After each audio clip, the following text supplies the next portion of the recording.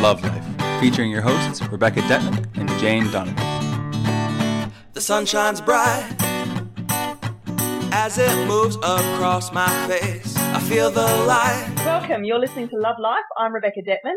And I'm Jane Donovan. And we've combined our many years of working intensely one-on-one with clients to bring you the best of what we know when it comes to love, life, your true purpose, how to attract great relationships into your life, lose the fears that block you, and love and know yourself better, and really fast-track your personal power and success in every area of your life.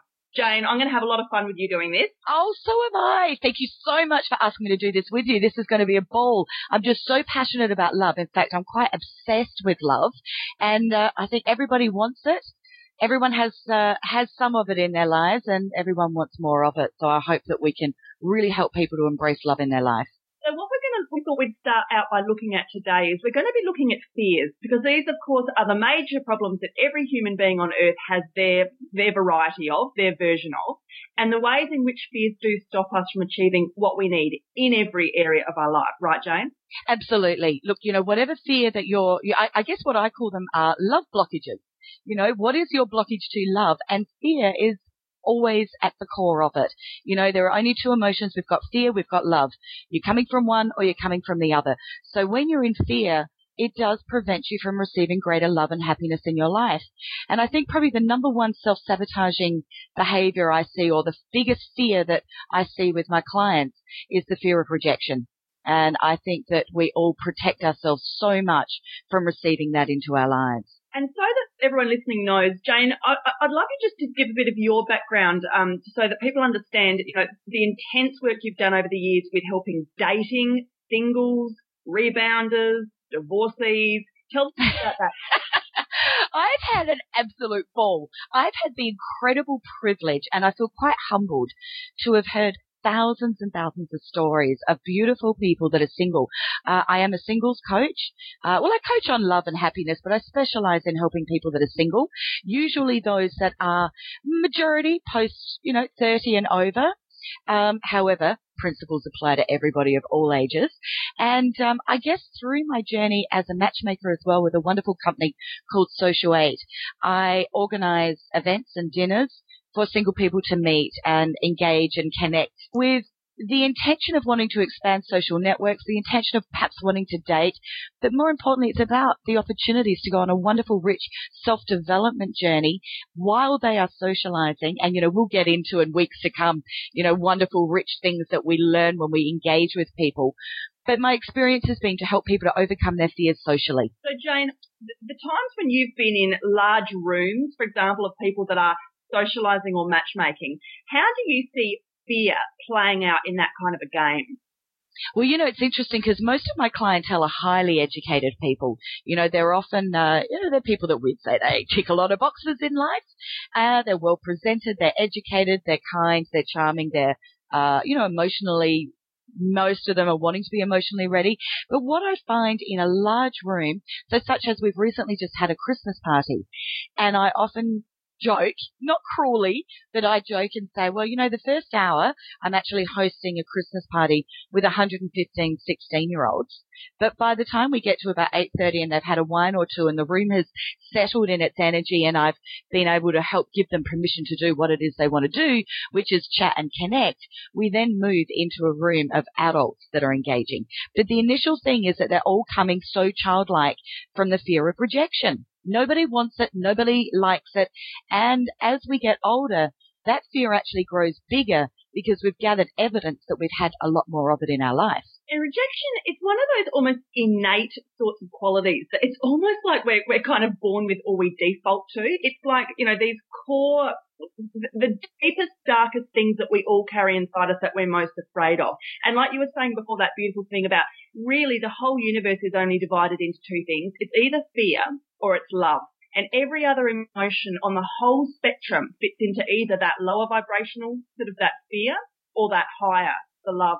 Absolutely. So even if you have had a happy, balanced childhood, maybe mum and dad were together and in love and you had a strong sense of self-esteem and stuff, this fear of rejection still underlies so much of what we do. Do you know why, Jane?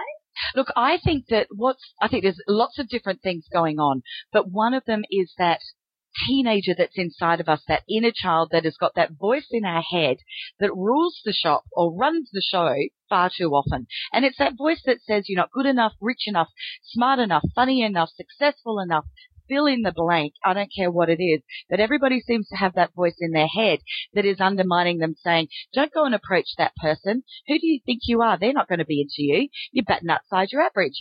Or the person that's, oh, don't go for that job. You're not going to get that job. There are so many people out there that are more qualified than you. Or don't start that business. There's too many of them anyway. What makes you think that you'd be better than them? And so on it goes. And it detaches us from wanting to achieve. It was only last night I was in the car with my dad and we were talking about that phenomenon that, you know, you're going to hear compliments your whole life, but one person says one bad thing and you always hang on to it. So, yeah, even if you've had actually quite an emotionally cushy life, you know, you might have just had one bad experience once in business and you really hang on to that fear of failure then forevermore, you know, or you hang on to that Absolutely. one from the date that you, yeah. I mean, I can remember rejections I had when I was 14 or 16 from boys, and it's so deeply permeated in me now as a woman, you know, at a really deeper subconscious level. Not that it affects me in my everyday life, but, you know, every now and then there's a little part of me. It's crazy, but it's almost like I worry what he would think, or again, it's that younger self in me that gets very insecure and crawls up into a ball. Absolutely. And I think it's that younger person inside of us. And I like to think of me as actually there's three of me. I've got the 7-year-old in me. I've got the 15/16-year-old in me. And then I've got my 49-year-old self.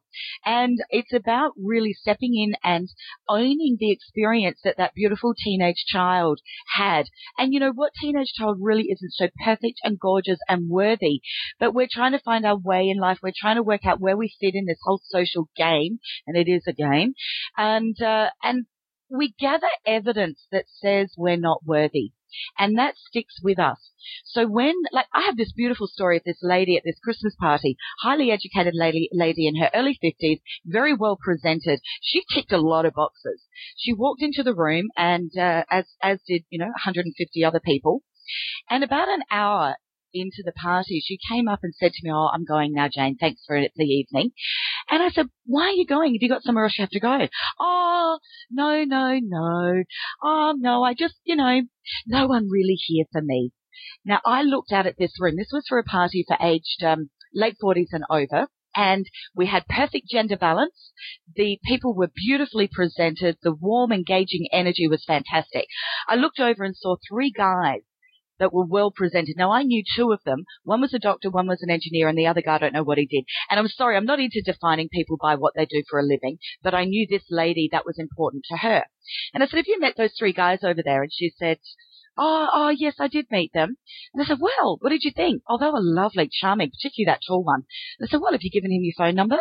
Oh, no, like he's busy talking with other ladies. So there's that insecure child coming out and going, I'm not worthy enough. So then I turned around and I said, well, what about that group of guys over there? Have you met them? Oh, no. And I said, well, what do you like? Do you like the look of them? Yeah, they look lovely.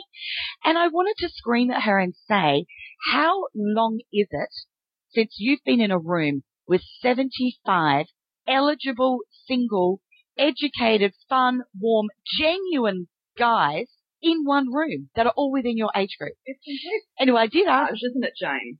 Sorry? I said it's complete self-sabotage. Totally. Well, look, you know, I said to her, how long? And she said, I have never been in a room with that many single, nice men. And I said, why are you going home?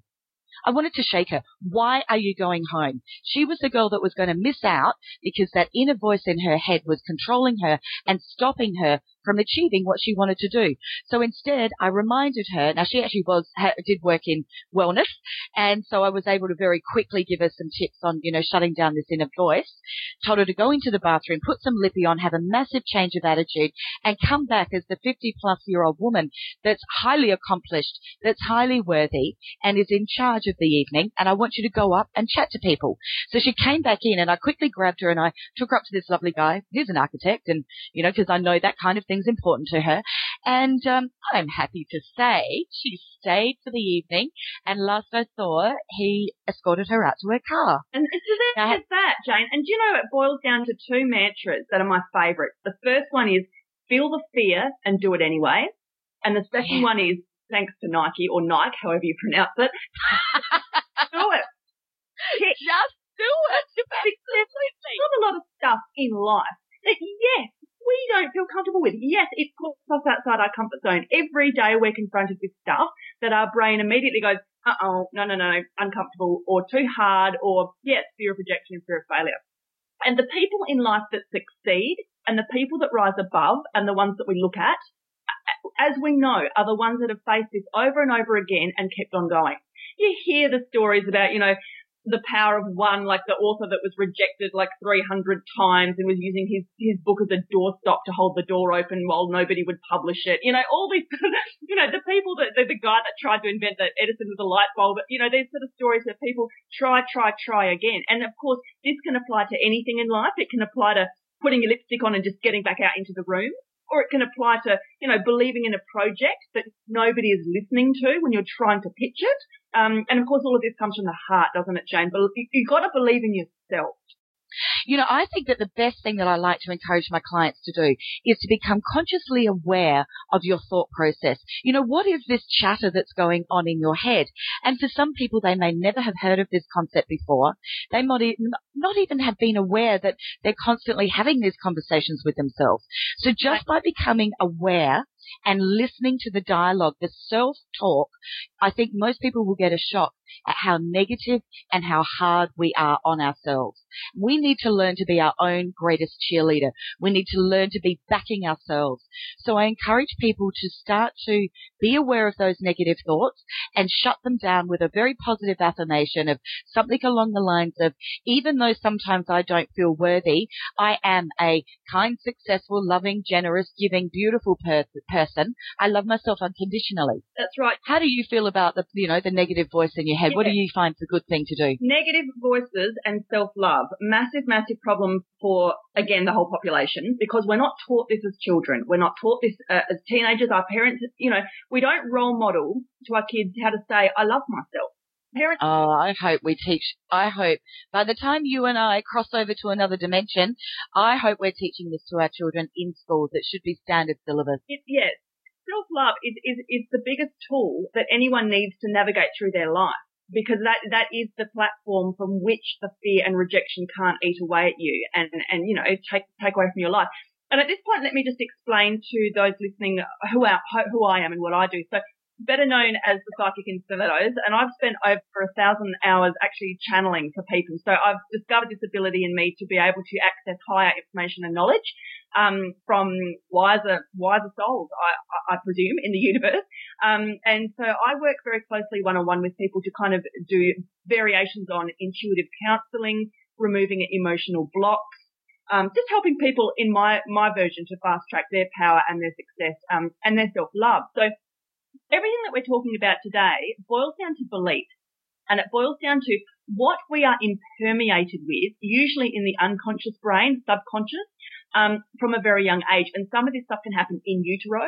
It can happen, you're soaking it up as the 2-year-old in the high chair when mum and dad have got stuff going on over the top of your head. And sure, you can't understand the words, but your emotional antenna is up and it is soaking up that environment. And, from a very spiritual point of view, of course, I would go back even myself to things like past lives. I think sometimes people bring in stuff to their lifetime they're already carrying, deeply ingrained beliefs. So this can explain sometimes the unexplainable. For example, why you behave a certain way with a certain person or every time, even though that person's never given you a reason to. For example, I just don't trust him. I don't trust him. He's never given you any reason not to trust him, but you don't trust him. Or, if you do have a very deeply ingrained fear of failure, to go with today's topic, and there's really no proof, like as in there's not actually any time in your life that you could point to having deeply, devastatingly failed, and yet you're crippled with the fear of it. I'd say this goes into, you need to start getting into deeper emotional work and looking deeper within. Jane, how do you tell your clients to start to connect with their emotions and feelings at a much deeper level? Okay, look, one of the things that I want them to do is to really start to own their own stuff. And so as they start to feel some sort of fear, I want them to really own where could that be coming from and what is my fear. So if we go back to this lady at the party, because I think it's a pretty typical example of rejection that people have everywhere, is I wanted her to own that it was taking her back to a childhood memory and that she was now no longer that woman. So one of the tools that I get them to do is to start to gather new evidence. So start telling a new story. Let go of the old story. The old story was at 16 years old, I was pimply, I was unattractive, the boys didn't like me, I wasn't in the cool girl group, etc. Start to gather new evidence that since then you've evolved and grown and changed and matured and that life is not like that for you anymore. The next thing I want them to do is I really want them to climb the emotional ladder.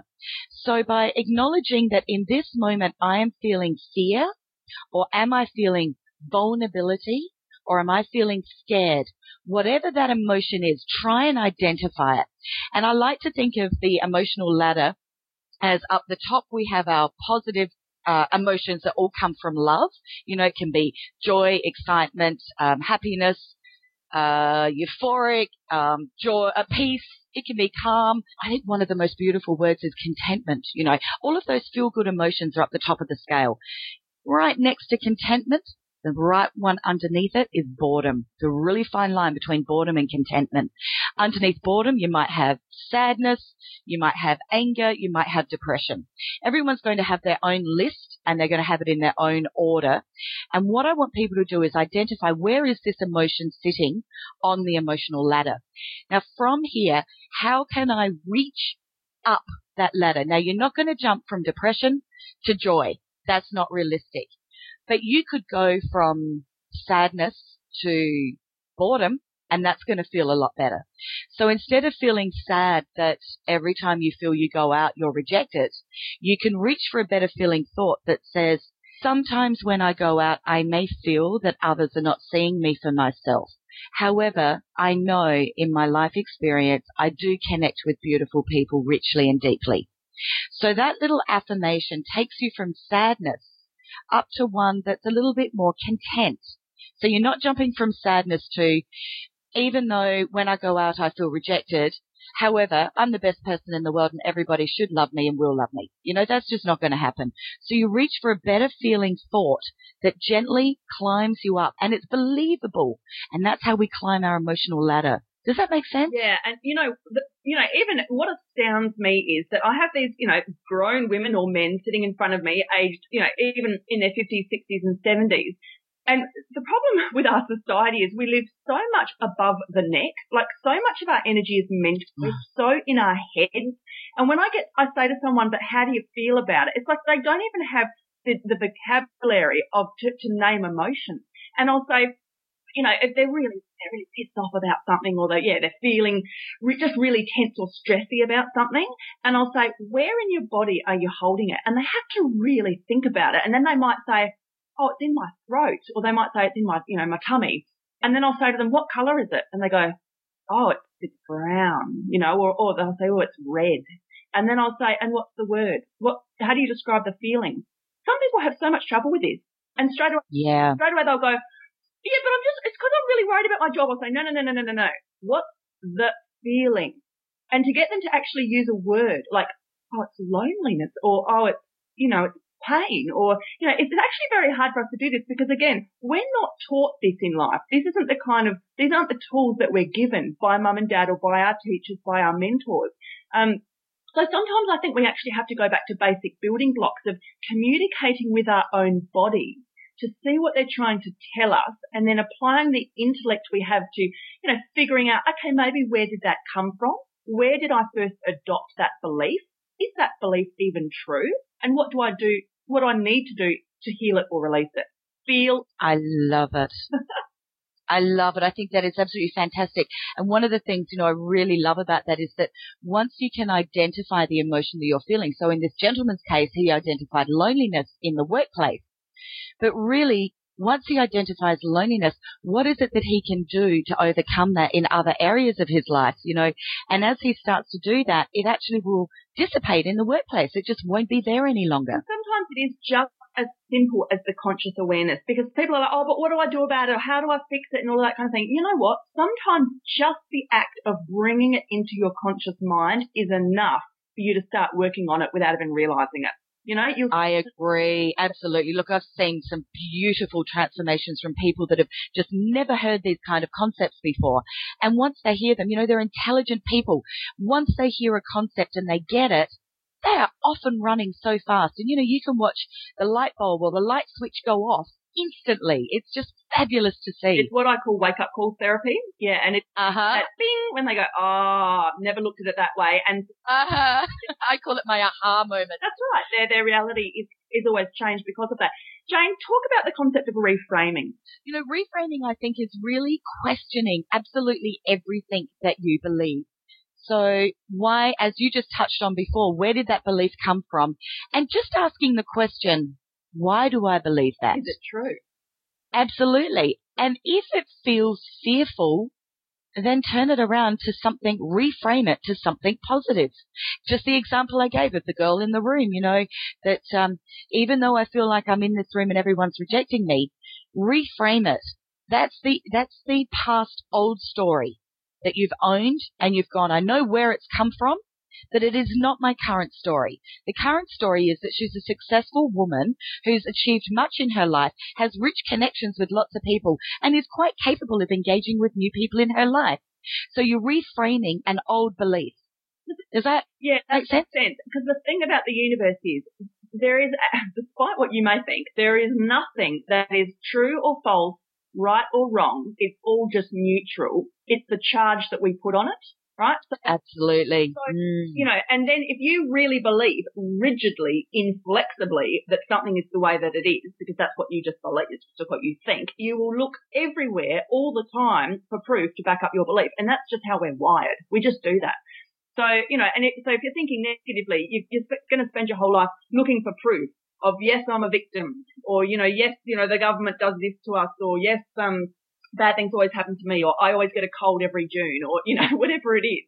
And you find the social proof or the whatever proof, because we need certainty. That's another kind of primal human innate thing for our own deep sense of security. We need to lean on something that reassures us that we're not just spinning through a melting pot of chaos. That's it. Yes. I always think it's, this is where you go out and gather evidence. So as you become more consciously aware of your old story and you're wanting to gather evidence of a new story, it's so important to do that.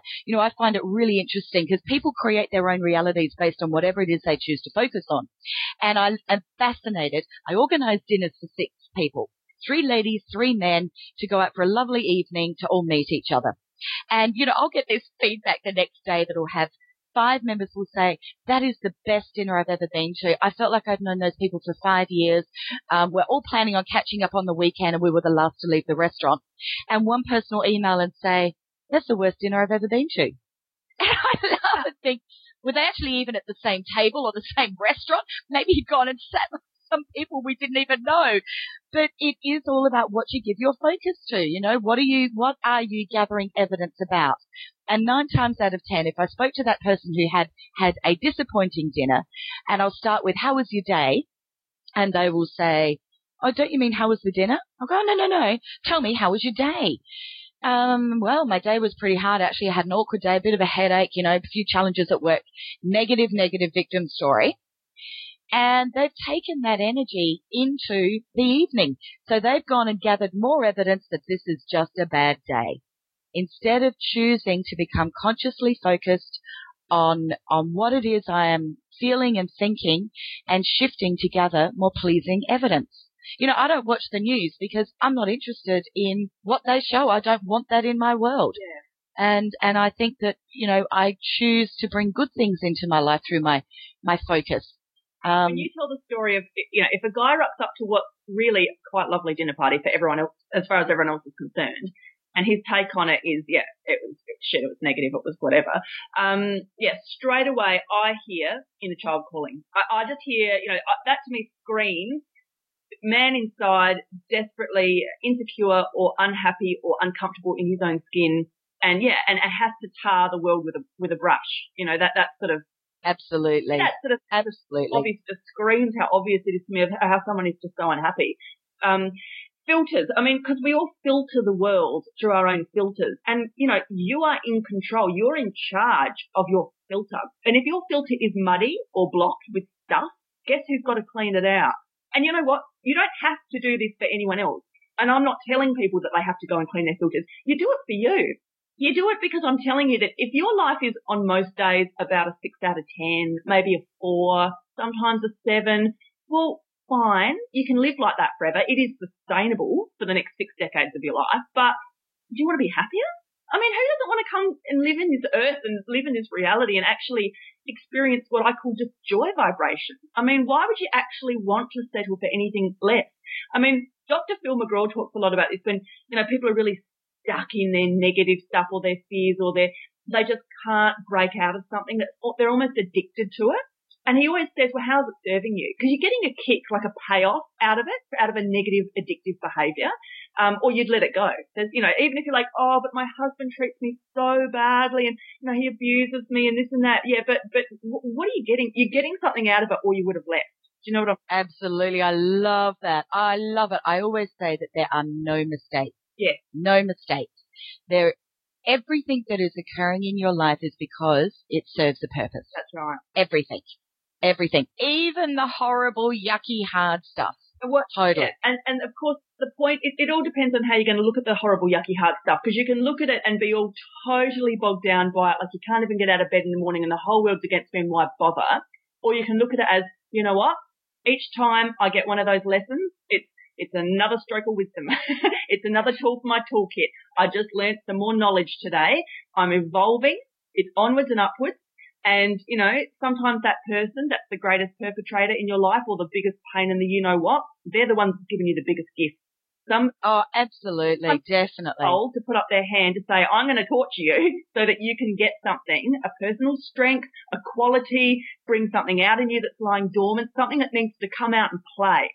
And that person's going to push your buttons till it comes out and we can thank them for it. Absolutely. And, you know, I love that you mentioned on happiness because really that is all everybody wants in life is to be happy. And as you do this work, as you try these different tools that we're talking about, and you actually start to feel happier, it's the best incentive in the world to keep going. It is. Keep trying. Don't go back to your old story because your old story isn't feeling as good as your new story. So if it's feeling good, keep doing it. And that's what I love is that every time I learn a new way of creating greater happiness in my life, you know, it just makes me feel better. So why would you not just collect the wisdom from others, try on the tools for size and see how you feel? There's a couple, speaking of tools, there's a couple more tools I actually want to mention to people. When getting back to fears and blockages, which of course is today's topic, we're wondering, but it's all related, isn't it, Jane? It sure is. So when we're looking at deeply ingrained beliefs and fears, which you're genuinely not sure where they come from, but they're there and they're ruling your life, there's a couple of techniques which I always recommend people go on to try. One, which is quite easy to do because you can literally find it on YouTube, is EFT, Emotional Freedom Technique, otherwise known as tapping, which, you know, some of you will have heard of. So the idea is that there's various meridian points on the body, and if you tap on them while reciting specific mantras, you can literally begin to reprogram the body. Now, EFT has really high success rates, particularly with things like depression, chronic fatigue, and phobias. So fears again, like up to 90-something success rate. And the trick with EFT is before you begin to tap, think about the thing that's plaguing you and give it a mark out of 10, 10 being the absolute worst. If you're like a 9 out of 10, you know, and then you tap, you do your tapping, and then check in again, and you might have dropped to a 4 or a 5. You might have dropped to a 2. If you're not at 1 or 0, keep tapping, keep going around again till you get it as low as you can get it. Now that's EFT. Now there's practitioners of that all around the country who can teach you, train you, and do it with you. But like I said, you can actually just go onto YouTube, and they've got like your morning tap with your cup of coffee. So you just turn it on and do a 2-minute video, tap along with the guy in the video, and you've done it for the day. Keeps you clean, like cleans you out, declutters you on the inside. The other one I want to mention quickly is NET, Neuro-Emotional Technique. These are practitioners who use muscle testing to speak to your unconscious or subconscious brain, the part of your brain that you can't talk to every day. And that's where we store a lot of our painful memories, traumas and things like that. and using, again, their version of meridians and tapping, they can use release points on the body to get rid of some of the nasty gunk in your filter that you're not even aware of. Hey, Beck, got to ask, I love this NET, and I have once had an experience with a wonderful healer that did some muscle testing, and I found it fascinating. Do you want to just describe a bit more about what that's like? Yeah, very quickly. So kinesiology is, people may have had it. You hold out your arm, you hold out your leg, various body parts. The practitioner will press on it, and your muscle will either go weak or strong. Okay, and it can be on something as simple as my name is Rebecca. My arm would probably stay strong because my body perceives that as true.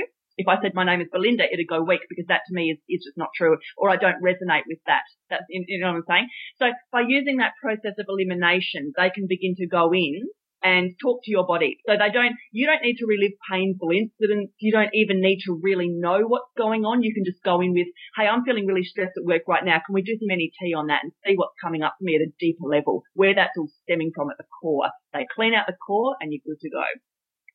One of the things I most loved about my experience when I had a muscle testing healing was that it didn't actually require me to have emotional investment. Yes. And that was, when you've done a lot of work, particularly sort of over the last 20 years, lots of the different trends in different healings have been very, very painful. And you kind of get to a point where, do I have to dig up more pain? Can't I just get on with this in a more positive way? And I just found this fascinating. It was such a fast, efficient, easy way to get to the real core of what's going on.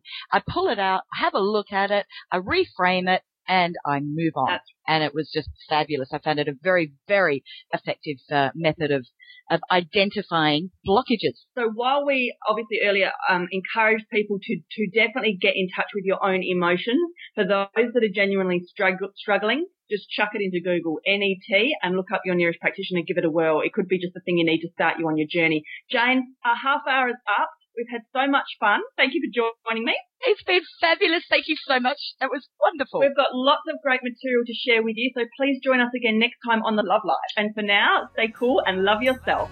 Life is perfect, I'm not trying, it's just happening.